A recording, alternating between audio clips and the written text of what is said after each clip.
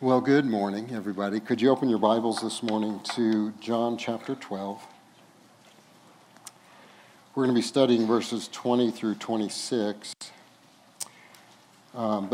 Before we do that, I would just like to request prayer from you. The last day we were in Nepal, back in February, just the beginning of March, Barnabas turned to me and said, "Would you come back to teach at a pastor's conference?" And my first question was, well, when? I'm thinking next year. He says, May? Those of you who know me know that I'm we have courageous missionaries in our church. I am a cowardly missionary.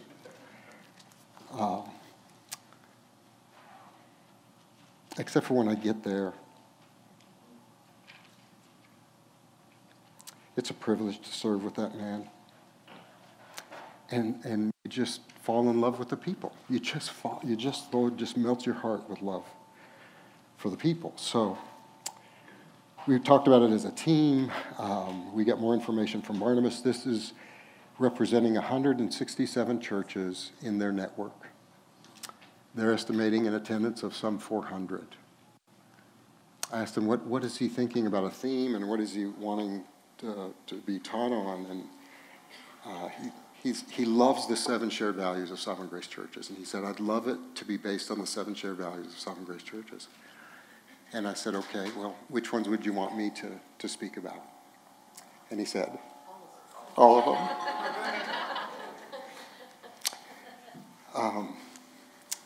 Then he goes on to say, some of these pastors will be traveling for 3 days one way to get there.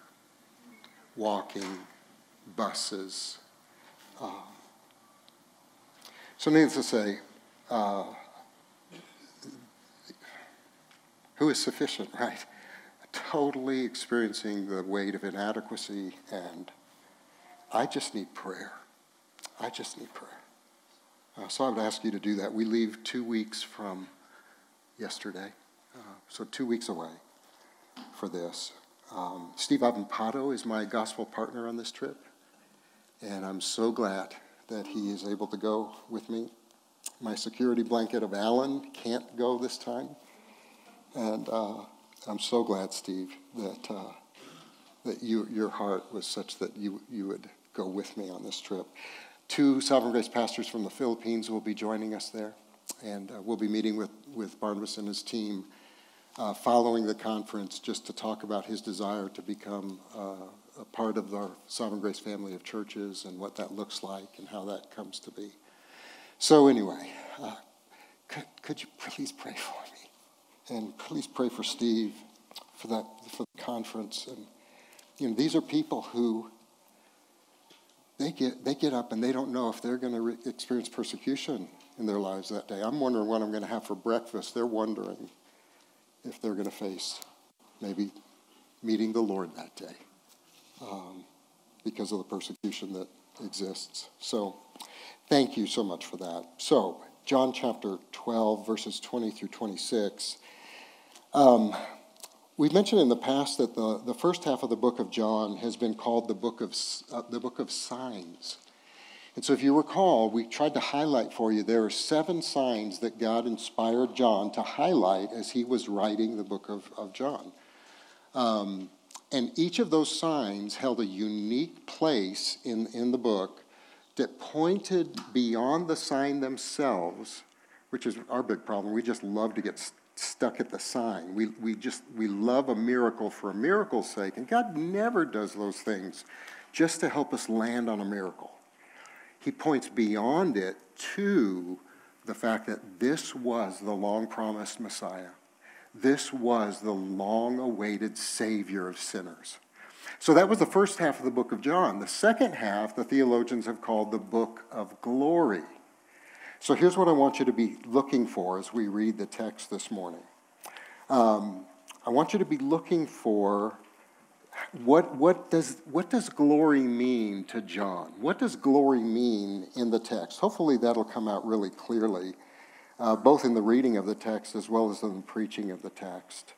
What does glory look like for us? Is there a place where Christ's glory would be received through us? And if so, what kind of life would bring about that kind of glory for him? So be thinking of those things as we read. Just a few verses today. John chapter 12, beginning in verse 20. Now among those who went up to worship at the feast were some Greeks. So these came to Philip, who was from Bethsaida in Galilee, and asked him, "Sir, we wish to see Jesus." Well, Philip went and told Andrew. And Andrew and Philip went and told Jesus. And Jesus answered them, "The hour has come for the Son of Man to be glorified. Truly, truly, I say to you, unless a grain of wheat falls into the earth and dies, it remains alone. But if it dies, it bears much fruit. Whoever loves his life loses it. And whoever hates his life in this world will keep it for eternal life. If anyone serves me, he must follow me. And where I am, there will my servant be also. And if anyone serves me, the Father will honor him." Wow. Oh, Lord, we want your glory. And we're like these Greeks. We want to see Jesus. We want to know Jesus more clearly. So would you open our eyes and melt our hearts and fill us with the Holy Spirit so that we can not only understand your word, but to obey it, to live in the good of it, to do what it calls us to do, so that Jesus could receive all the glory possible and that people from all nations could receive the godly good and the fruit that would come from that. Please help us. Help me as a preacher. Help us as listeners. We love you and thank you for being a speaking God. In Jesus' name, amen. I was listening to an interview this week with Rosaria Butterfield. It was so good. I just was so blessed by what the Lord has done in her life. And the particular topic was on homosexuality, the transgender movement, and what it means to be Christians who respond theologically, lovingly, and obediently, and not just culturally, but theologically, lovingly, and obediently to the Lord. There was a section of the interview where she expressed gratitude for her salvation and that all that God has already done in saving her out of her sinful depravity, which included saving her out of the lifestyle of homosexuality. You got to go back, and if you've never read her testimony, she never highlights a symptom, a sin symptom, as the main issue in the human heart. So many times people just would want to talk about the symptoms of sins, homosexuality or pornography or whatever. And she said that the way the Lord saved her is not by telling her she needed to be saved from homosexuality, though that was an issue in her life, and she was living inconsistently with what God says in his word. But the issue wasn't primarily being saved from homosexuality. The issue was being saved from depravity. And so she is grateful about her salvation. And as God saved her from depravity, God also rescued her out of that lifestyle of homosexuality. Depravity first, and then isn't it interesting how then all of these other sin habits can now be changed as well. But along with thanksgiving, she expressed a longing for God to be glorified in rescuing her from both the sin habits she currently struggles with, along with her tendency to be reluctant towards surrendering even good things for God's greater glory. she used a phrase that I cannot get out of my heart and mind, and I hope this kind of plants in you too. She said there are still so many sins that she has, instead of seeking to put them to death, she's got these sins, and instead of seeking to put them to death, she instead seems to try to keep them on life support. And so I just had that imagery, is now I can't get off of that. What sins do I have? I mean, so picture 911, and picture like an emergency room. Picture, the alarms and all the monitors are going off, and there's all this stuff, code blue or code red, or I don't know what color code you should have or shouldn't have. But what things, I mean, you can imagine the doctors and nurses rushing in and trying to sustain the life. What do we do? What heroic things do we need to do to keep our sins on life support? Or to keep our comfort on life support? Almost to the point that they can't even be questioned. They're good things, and because they're good things, there should be no need for giving them up. It just gets to me. So I've just been meditating and pondering that, and it goes so hand in glove with our text this morning. We don't want to turn even good things into ultimate things and love them more than we love Christ. So what sins or what good things do you find yourself maybe keeping on life support lately? Instead of singing, I surrender all, right? I'll just flat out, I'll be honest with you. I think sometimes I'm using the right words, but I think I say from my heart, I surrender all, ... except. Well, this text, I've told a few people, I was talking to Alan even this morning. I think I need the verses we're studying today more than I've ever needed them in all of my 63 years of being alive. I think I need them more than I've needed them in all my 43 years of being saved, and more than I've ever needed them in all my 36 years of being in pastoral ministry. And I think there are passages that I tend to assume I know, and thus assume I'm living in. Can you assume anything and have it be really active in your life? I'm assuming that I'm taking up my cross daily and following the Lord, but I sure get frustrated at somebody driving 25 miles an hour in a 50-mile-an-hour zone. I'm assuming that I'm living theologically when the application of the things I believe can be really thin too often. I've never felt like I've needed these passages more than I need them today.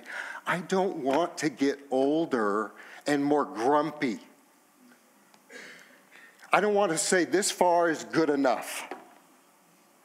I love it. Wouldn't you love it that with your last breath you are praising God and sharing the gospel with someone else, the moments before you die? Loving your spouse like you've never loved them before. Discipling your kids like you've never discipled them before. I need this passage, and I hope it's maybe stirring something even in you this morning, saying, I need it too, Billy.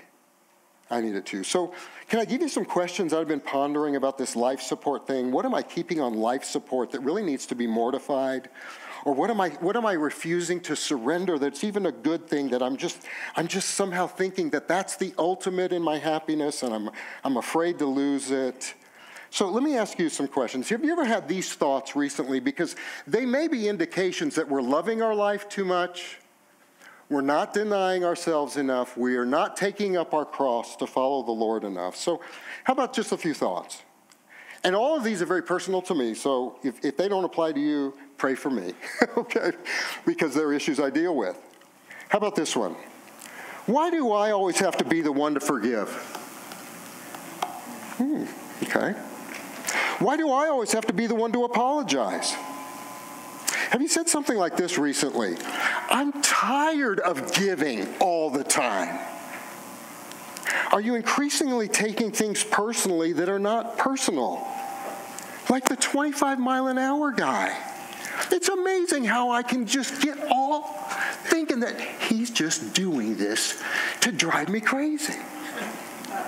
There's worse issues than that. Are you responding to critique or criticism defensively, which ultimately becomes adversarial? What do you think? What do you think about more? How will this make Christ look, or how will this make me look? Do you think of love as a blessing to receive more than a sacrifice that you give? Do you find yourself using terminology of things I deserve? Things I deserve terminology. I deserve time to myself. I deserve respect. I deserve appreciation. What do you prioritize more, your spiritual health or your physical health? Has someone failed you recently in such a way that you're actually eager to respond to them in sinful anger? And that's usually somebody, maybe it's failed you in a big way, or maybe failed you repeatedly, and you're putting up with them, but you're sitting on the edge of your chair, and if they do it again, you are just all too eager to be angry. You know there's a scripture that says, don't be eager to be angry. Did you know that? If you ask me where it is, I'd have to say I can't remember right now. But look it up. Google it. It's in the Word. Don't be eager to be angry. Do you spend more time justifying why you don't share the gospel than you do joyfully sharing the gospel? Are there roles or responsibilities in the church that you don't do because somehow they're beneath you? Or because, how about this one? Or because, I already served in that ministry years ago. Do you see yourself as currently pursuing more of Christ, regardless of what it costs you? Or pursuing more of your comforts, regardless of what they cost you? If you were to budget your time, would you be under budget on helping someone become a stronger follower of Christ, and over budget on using your time for your own personal comfort? Do you see disagreement as an opportunity to distance yourself from a person, rather than an opportunity to love them? Am I finding joy in the service of someone else's success? Or am I more concerned about my own success? Do you see patience as a way of loving someone, or just what you do to put up with them?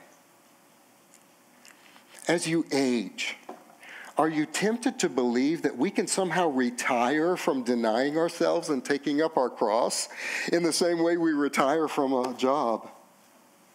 What sins or what pleasures or comforts do you find yourself keeping on life support? Am I trying to keep alive something that God has sentenced to death when I became a Christian?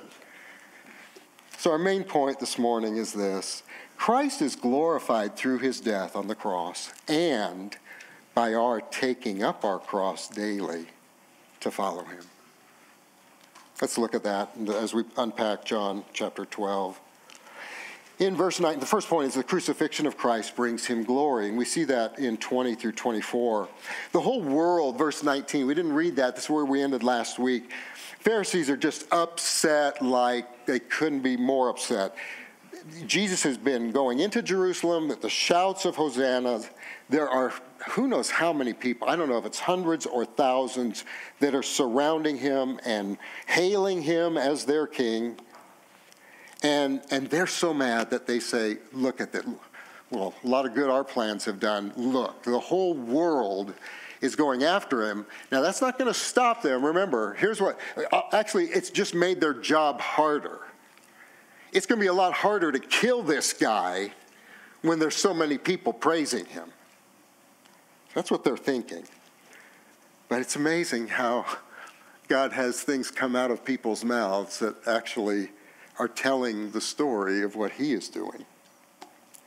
Because in verse 20 through 22, we do actually see the world going to Jesus. The hearts of the nations were beginning to be opened. as promised back as far back as Genesis 12. Remember, you really could say the Great Commission started in the book of Genesis. It didn't start at Matthew 28. It really started in the book of Genesis. God's all-people plan for salvation, all-people groups plan of salvation started back then.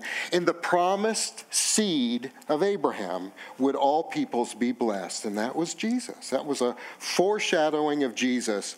And so this is all taking place right now, and these Greeks coming to Jesus are the sign of it. See, these aren't necessarily Greeks. The term here is just non-Jews. So if you just kind of took the broad between Jew and Gentile, these are non-Jews, but they are now stirred up by the fact that Jesus is approachable for us. Now, what had happened where, and there's some disagreement on the chronology here, but it seems like between the triumphal entrance into Jerusalem, there was another day where at some point in there, Jesus cleanses the temple again. And if you remember what he did there, it would have been very attractive to a non-Jew, to a proselyte, somebody who wasn't Jewish by ethnicity, but they were interested in the one God that the Jews served and worshiped. And so when Jesus cleanses the temple, a specific area that was cleansed was the court of the Gentiles. Interesting, right? Court of the Gentiles, because that was a place where there was some sense, right, that this God was the God of all peoples, not just the God of one tribe. This was a God of all peoples. And so Jesus is so upset because in all of the marketing that they were doing and all the jacked up prices and charging for blood sacrifices, and there were just so much wrong of what they were doing. A lot of it was housed in the court of the Gentiles, i.e., us four and no more. This is a God who only is concerned about Israel. And he's not. He's a God who's concerned about saving all people from all kinds of nations, from all nations. Not all people universally, but all kinds of people from all nations. And Jesus said, you remember what he said? You will not turn my house into a house of marketing, but into a house of, you said, prayer for who? All people, all nations, all nations. Oh, well, so now this is, and you can kind of see how the Holy Spirit would be using all of this in stirring and drawing the hearts of these Greeks to want to come to see Jesus. So that's what they come. They come and they make their request to Philip and to Andrew. Why Philip and Andrew? Commentators will all over the map about that. They have Greek names. They grew up in the area that was more related to where these Greeks would have come from. So maybe there was some connection there that they felt more comfortable to come to Philip and Andrew. But the text doesn't tell us, did they get to see Jesus? That's not what it says. What the text is telling us is how all people can see Jesus. Not just 2,000 years ago, not just these folks. This is for you. Your name is right here in this verse. How can you see Jesus? How has God intended to reveal Jesus to the world? To give us his love and his grace and his mercy. This is how anyone comes to know and love and follow Jesus. This is how anyone comes to see Jesus clearly. And his answer gives us some ideas of what he's pointing to. He talks about his hour. My hour has come. So if you remember, we tried to highlight it up through John 11, where there were places that it would say, but his hour had not yet come. They were going to try to kill him, but his hour had not yet come. It was all pointing to his death on the cross, his burial, and his resurrection. That's what the hour was all pointing to. This time when new life and forgiveness and righteousness and adoption could be granted to all who believe in him because of what he would do with that hour. So that's why he says the hour has come. He calls himself the Son of Man. And it's just a beautiful phrase. It's meaning that all of the deity and glory and power and sovereignty and love and mercy of God were found in one divine person. And here's what's crazy. This one divine person was not just coming in to ride, to be glorified and take over political realms and sit on somebody else's throne as a king. This divine person was coming to die. And you cannot know Jesus unless you know him through the cross. We will never know and understand and appreciate and love and adore Jesus unless we see him through what he did on the cross. So that's why he says, now's the time for the Son of Man to be glorified. Not in the shouts of Hosanna, but actually in his, Father, forgive them, for they don't know what they're doing. It is finished. That's where justice and mercy meet. We sang about that today. How is God glorified? The word glory means to be revealed in such a way that you're compelled to worship and adore and love and obey him. So when we want to glorify Jesus, it's not just an emotional thing. It's a apprehension. It's seeing him for who he is. That's why we sing the gospel. We pray the gospel. We preach the gospel. That's why there's so many lyrics to our songs. Because we want to describe him as clearly as possible and as such what? As worshipfully as possible. Because we're seeing him for who he is. That's what it means to be glorified. So he describes his death using the most humble illustration that I think you could possibly use, and it's such a beautiful illustration. He describes his death using an illustration that's filled with humility and weakness. They wanted him to come in strength, didn't they? They wanted him to come and knock Rome off of their governing seat. And if they had to do it militarily, if heads had to roll, if blood had to be shed, so be it, as long as we get our throne back and our nation back. And instead, he uses humility and weakness as the way of talking about his glory. And he calls it the death of a seed. The death of a seed. Well, the purpose of a seed is not to be kept on a shelf, is it? How many of you do some gardening? There's Ben Spiegel. I know you do, Ben. Can you put your hands up? Because you are totally welcome to come to me after the service and say, it is so obvious you know nothing about gardening. So that's okay. You want to do that. But I think we all know enough that there's something miraculous, isn't there? At least to me, it's miraculous that you take this seed, and it might be a pretty seed. I don't know. Ben, are there some seeds that are prettier than other seeds? Are there? I don't know. They just look like seeds that I just kind of want to spit out of my mouth. I don't know. So I guess there could be seeds that are admirable seeds. I guess there could be seeds that you would keep on a shelf and somehow admire and just think, look at my seed. And if anyone came into your house, I think they would go, you're really missing the glory of the seed. That seed was never intended to stay on a shelf by itself. See, I think teaching like this, that Jesus is a good teacher, I think it's just admiring this noble seed. But it just stays on itself, on the shelf. It doesn't help anyone.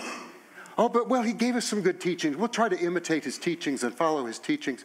Oh, no, you're totally missing out on the glory of the seed, aren't you?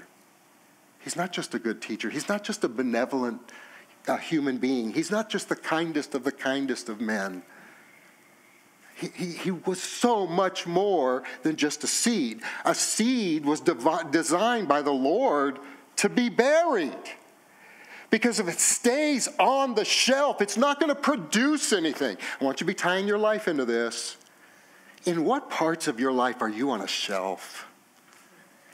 That you're just pulling back from even the slightest hint that you may have to give up something. You may have to lay something down. You may have to sacrifice something. You may have to take that something off of life support in order to have a greater expression of life. But isn't that what happens to a seed? You bury the seed, and up comes a harvest. You bury an apple seed, and up comes an apple tree with multiple pieces of fruit and more seed to plant for more harvest. This is what he's talking about. The glory of a seed is not by in its essence in itself. The glory of a seed is in its death. The glory of a seed is in its burial. That's what brings the harvest. And if you know Christ today, so here we are some 2,000 years later. I mean, you don't have to look long at anybody. Don't freak anybody out by staring at anybody. But look around this room. Just swivel your head. Come on, swivel your head just a little bit. I'll pay your chiropractic bill. Swivel your head just a little bit. All of these people, if people know Jesus Christ in this room, they know Jesus Christ in this room because there was a seed buried 2,000 years ago that brought a harvest that has reached Midland, Texas, or wherever the Lord opened your heart. It might have been up in Michigan. It might have been who knows where. But there's a bunch of miracles sitting in this room. We are the harvest that he gave himself up for. Oh, we should be amazed with that. This is not a religious convention, is it? This isn't about we just have some common things in common and we're all just trying to be better people. That's not it. We're miracles. We were once dead and we've been made alive in Christ Jesus. You're part of the harvest. Even though that death might have been hard, that death of Jesus, that burial was hard. Oh my goodness, Jesus had a wonderful motivation and joy in offering his life as a sacrifice. It's in your notes, Hebrews 12, 1 and 2. Therefore, since we are surrounded by so great a cloud of witnesses, let us lay aside every weight and sin which clings so closely, and let us run with endurance for the race set before us, looking to Jesus, the founder and perfecter of our faith, who, for the joy that was set before him, endured the cross, despising the shame, and is seated at the right hand of the throne of God. God's glory was Jesus' motivation, to be sure, but the harvest, the joy of the harvest was his motivation. Your becoming a Christian was his motivation. To do the hardest thing he would ever have to do, and that's to absorb, to bear the wrath of God for the sins that you and I have committed. That was his joy. So when we talk today about laying something down or letting something go or taking something off of child support, it's not so that God just leaves us, oh well, I have Jesus.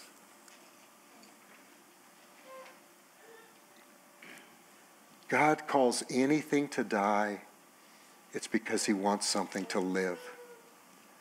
And what he wants to live is always going to be better than what you're holding on to keep. It's always going to be better. That's what the text is telling us. That's the foundational verse of this passage. The price is fully paid by Christ's crucifixion. We have what we most need in Christ. Christ is our life, our joy, our peace, and our hope. Thus, we can sacrifice our lives without losing anything because Christ is our everything. That's what it means to be the harvest. That's the fruit that he bore, is a fruit that is full of contentment and joy as Christians. So when he sacrifices, listen, you go read any missionary biography, particularly those who were martyred.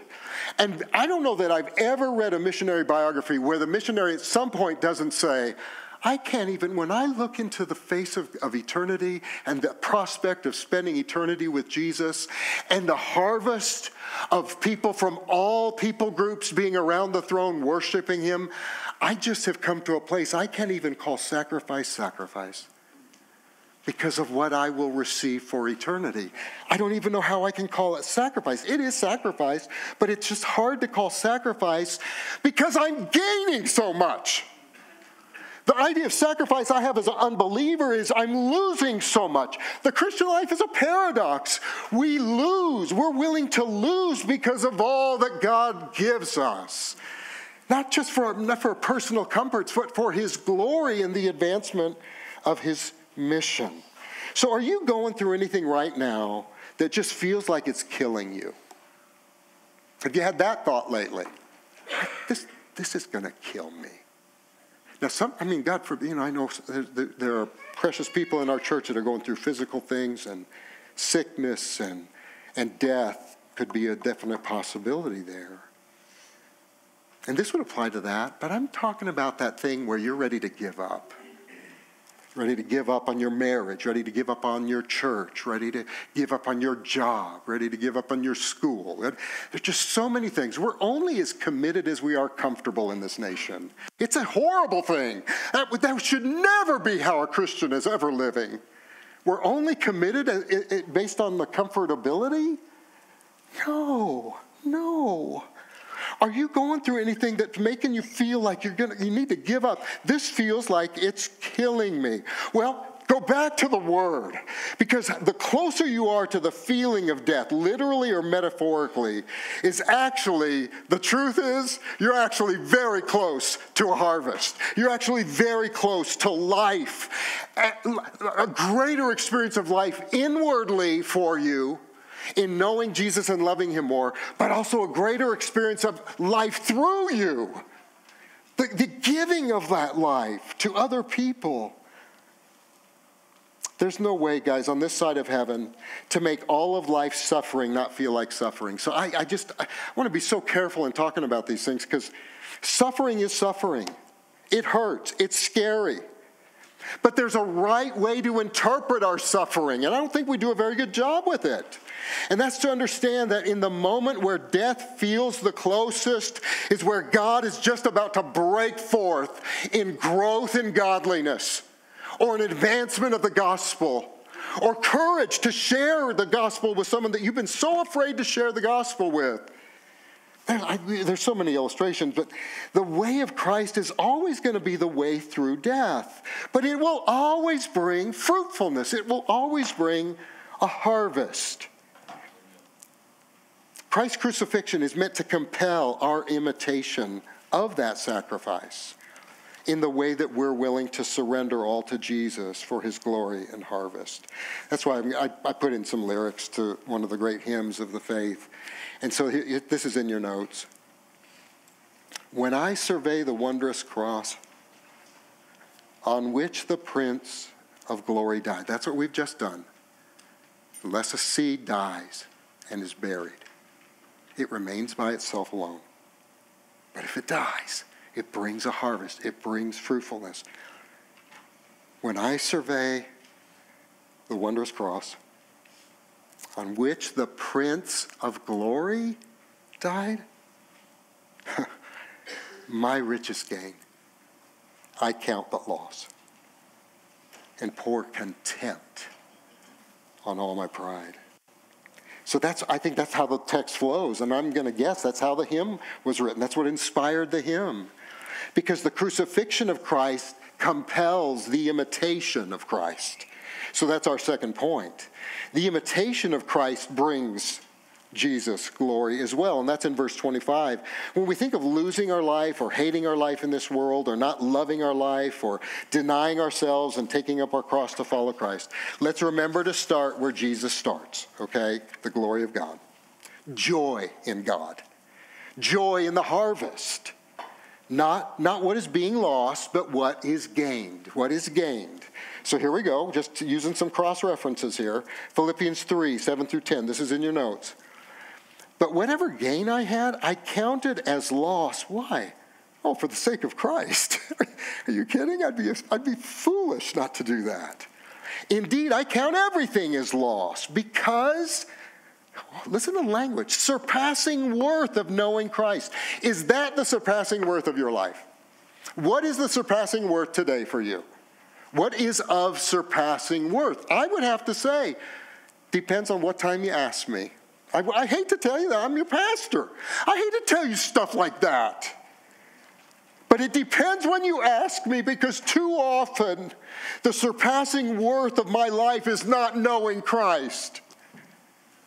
For his sake, I've suffered the loss of all things and count them but rubbish, in order that I may gain Christ and be found in him, not having a righteousness of my own that comes from the law, but that which comes through faith in Christ, the righteousness from God that depends upon faith, that I may know him and the power of his resurrection and may share in his sufferings and become like him in his death.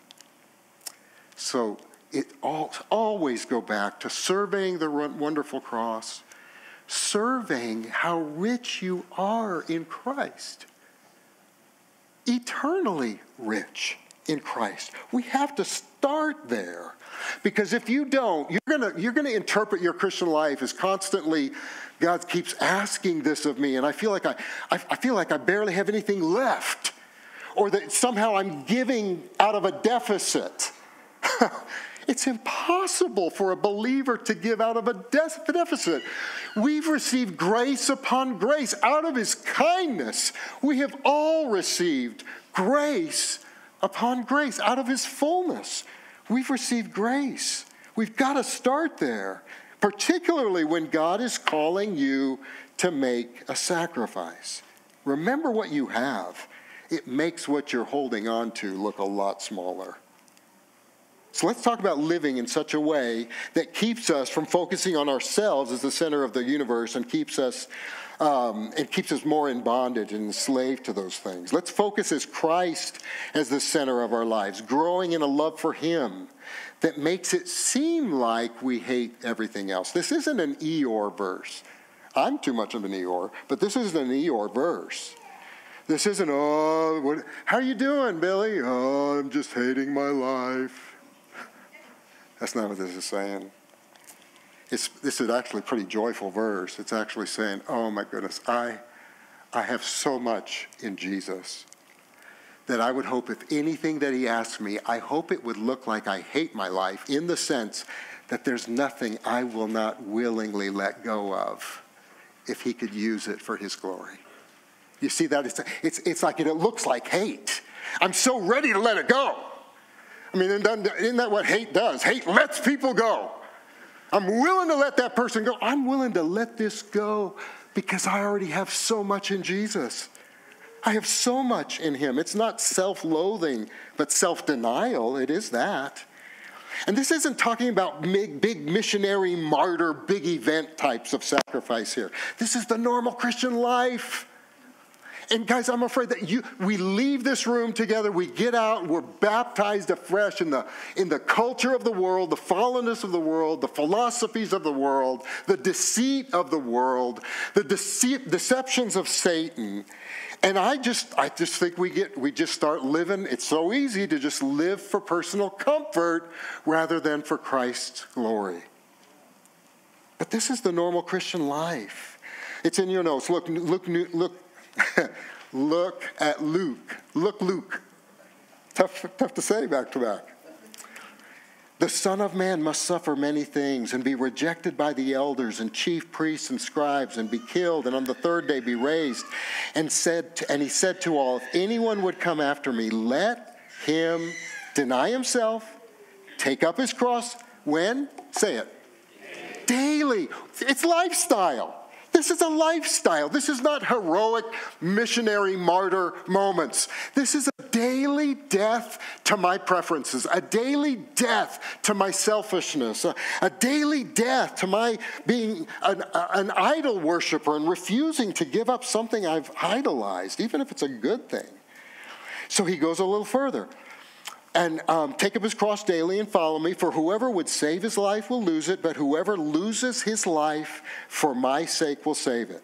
For what does it profit a man if he gains the whole world and loses or forfeits himself?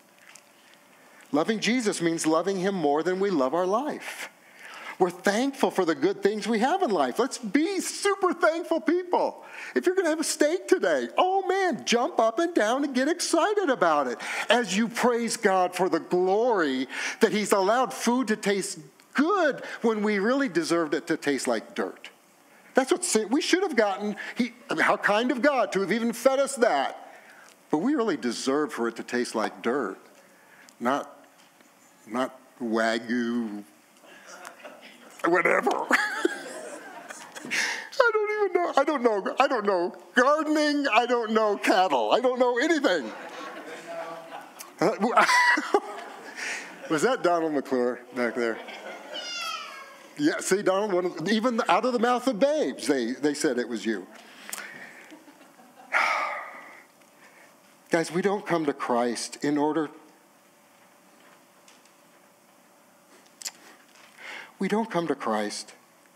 to get the most comfortable, trouble-free, pain-free life possible. Too many people view the Christian life as trusting Jesus in order to get to heaven, to avoid big and obvious sins, and then spend the rest of my time trying to be as comfortable and entertained as possible, particularly in how I spend my time and money. One of the greatest roadblocks to local and global disciple making is not just avoiding evil, but loving good things too much. You can tell you're maturing in Christ when you're realizing that you're not just seeking to say no to sin, but also willing to give up anything for the Lord. Even the good things you're willing to lay down for God's greater glory or for the mission of multiplying and maturing disciples. You ever hear it's a silly story. I've never been able to validate if it's true or not, but apparently a way that in places where there are monkeys, a way they trap monkeys is to put a banana in a jar. Have you ever heard this illustration before? It's humorous when we think about us in a minute here, but they said that the monkey will go ahead and there is a little bit wider opening. It comes down, narrows, and it opens up wider where the banana is. So put the banana down. The monkey puts his hand down, right? So the shape of the hand is like this. Goes down in through the narrowing, grabs the banana,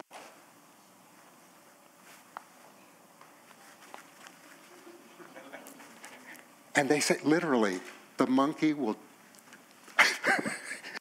Who's a slave to who here? The monkey has become a slave of the banana. What are you holding on to that looks maybe as silly? If you see it from the perspective of the throne of grace of Jesus, what are you holding on to? You're not even realizing, oh my goodness, I've become a slave to this thing. I will not let it go. I think I know better. So, okay, go ahead. Carry your banana wherever you go. You're not going to get to, you don't enjoy it. You're not even enjoying it. You can't even eat the doggone thing. Oh, but I have it. No, it has you. It has you. It has you. And I think that's what the Lord's trying to do. What's in your hand today that God is calling you to surrender, but you're trying to keep on life support? And I think pride's probably a foundational issue of this, the desires of the flesh, desires of the eyes, the boastful pride of life. I'll give you one illustration. There's several things that have come out of this that I want to ask God for grace to grow in. One is forgiveness. One is how I receive criticism. These are all banana things for me, okay? These are all things that I am more ensnared to sin or to comforts than I would like to admit. One is evangelism. I want to grow in sharing the gospel. And one is sacrificial giving. But can I just focus on the forgiveness part? Alan and Hugh and our team, Eric and Steve, Marcus, they've helped me see some of these things. They've actually said, Billy, even at 63 years of age, even though you've been in ministry for a long time, we think you could still benefit from biblical counseling, from receiving biblical counseling. Do you know it's not the whole thought of counseling, it's almost like, oh, that's for like the weak, broken people. Did you know weak, broken people are the only people that exist in the world? You're in good company. Particularly in the way that I still can be so affected by my past. I walk around with my past. And so here's where the forgiveness thing comes in. I thought I was a pretty forgiving guy. But Jan very much has helped me with this. She said, I don't know maybe you began forgiving your family, your parents, hurts in the church. I've got a whole list of things that I need to more fully forgive. And that's the awakening that's happening for me. I thought that my decision, my prayer time, I forgive them. I've even verbalized it, I forgive you, and I thought I was done. But I'm still holding the banana of being offended or getting angry at the life I lost with the insults they gave or the abuse they gave. And I'm still holding on to that unforgiveness. So I've been just trying to read stuff lately. So Tim Keller came out with a book called Forgiveness, to forgive or forgiveness. And I was so affected by this part. I have begun the process of forgiveness. But it's like an antibiotic. You know what you read on your antibiotics? It says, finish the bottle. Have you ever done this? There's still 10 pills in here. I feel good. I don't know why the song just came to my mind. And I quit. 10 days later? I'm coughing again because I didn't finish.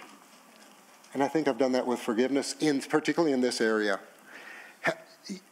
Keller talked about a family with a little boy, and they're in a toy store. The little boy breaks a toy, and the parents go up dutifully to the owner and say, please, we are so sorry. Our boy broke this toy, but we'll pay for it. And the owner says, listen, I was watching him. I was at the other end of the aisle. It was a total accident. Listen, don't you worry about it. So that's forgiveness, right? They're being released from a debt, right? So it's forgiveness. So does forgiveness mean no one has to pay? Who had to pay? The owner had to pay. Now be thinking about that. The owner was saying, I'll absorb the cost of letting you go free.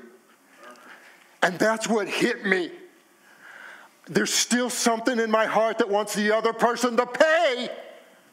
I'm sorry, God, I am so sorry.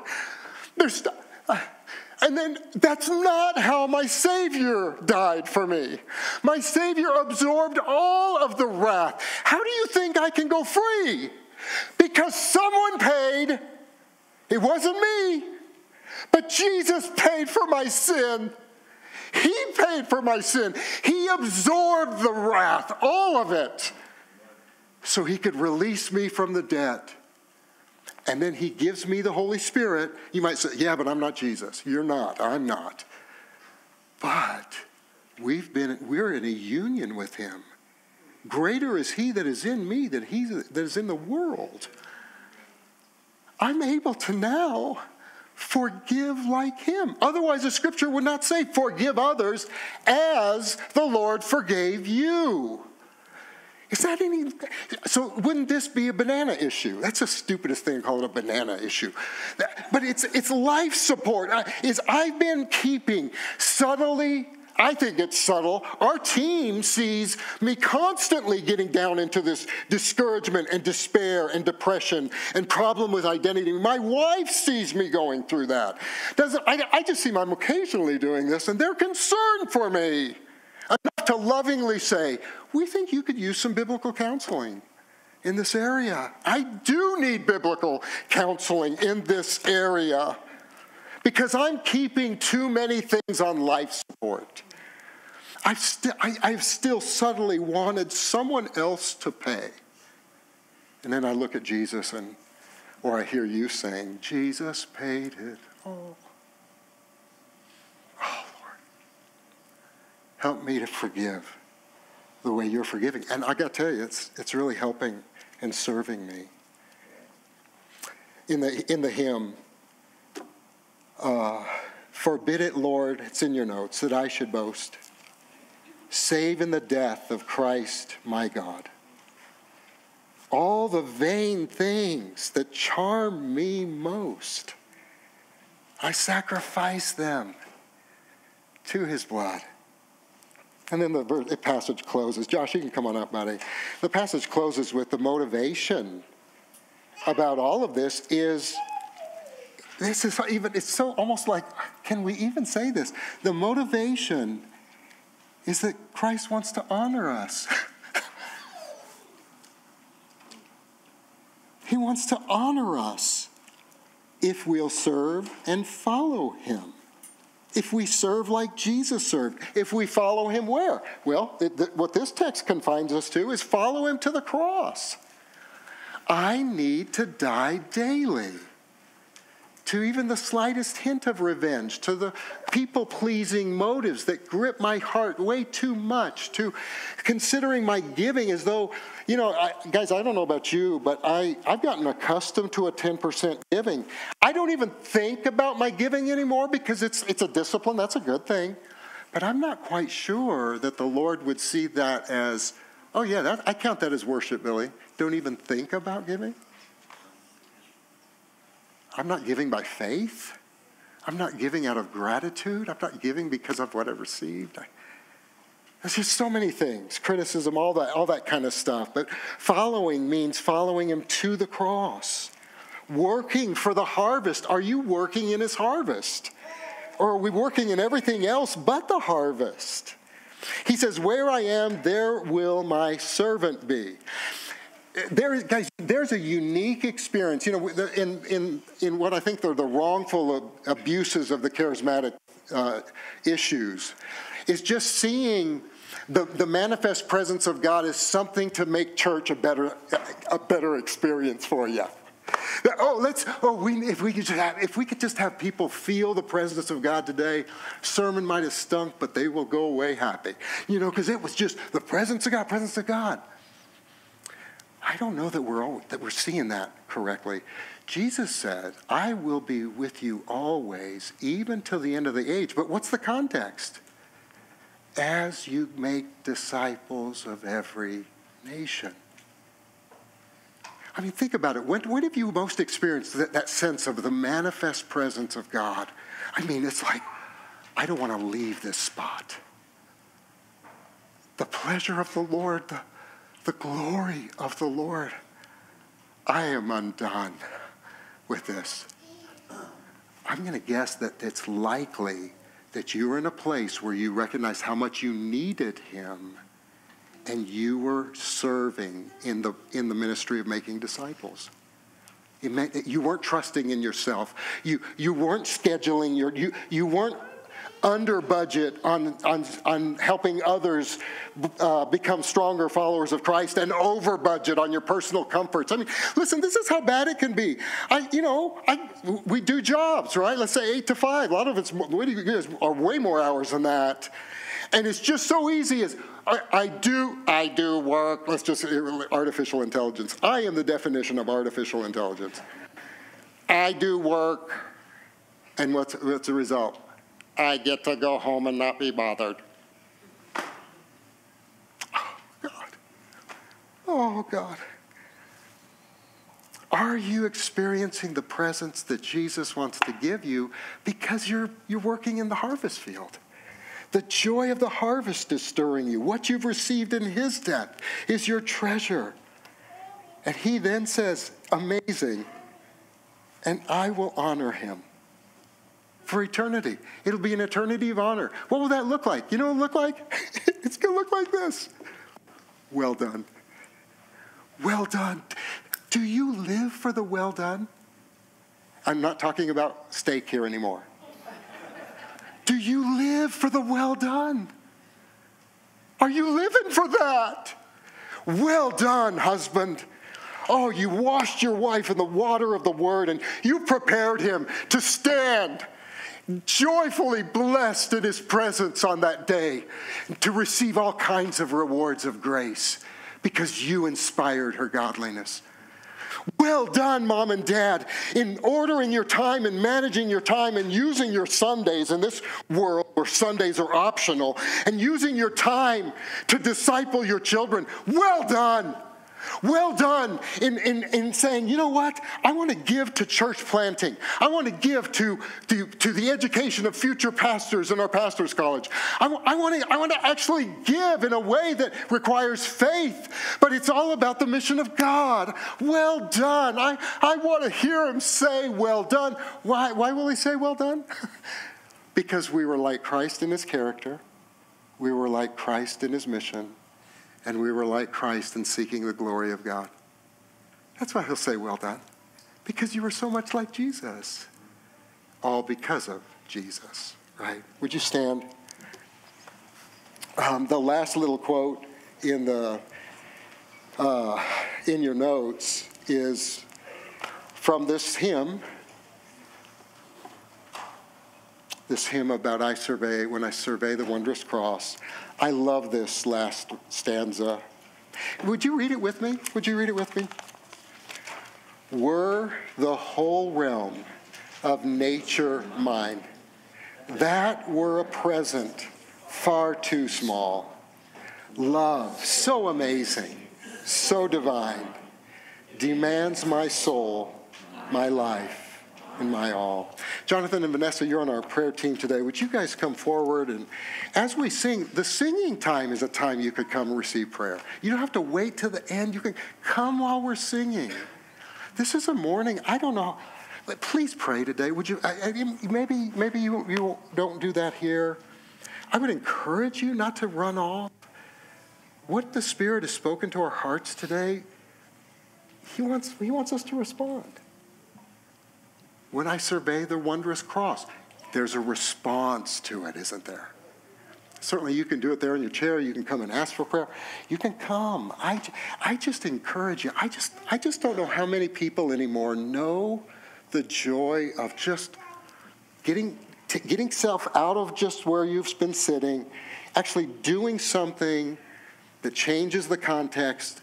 Get on your knees if you're able. If you're not, just come and sit in a different chair. Pray. I just don't know that enough people know what it is to experience God's presence and work in response to Scripture as we just humble ourselves and call out to Him. Confess the things that need to be confessed. Express thankfulness for all that He is. I hope that in the days ahead that we'll grow to be a church that the end of the service is one of the best parts, because not just because the sermon was too long and it ended, but because I had a chance to just spend a few minutes on my knees before the Lord. And there's nothing more important I could have done at that moment. There's a lot of other things we need to do. But responding to Him is really the first step of applying the message, right? So, guys, could you go ahead?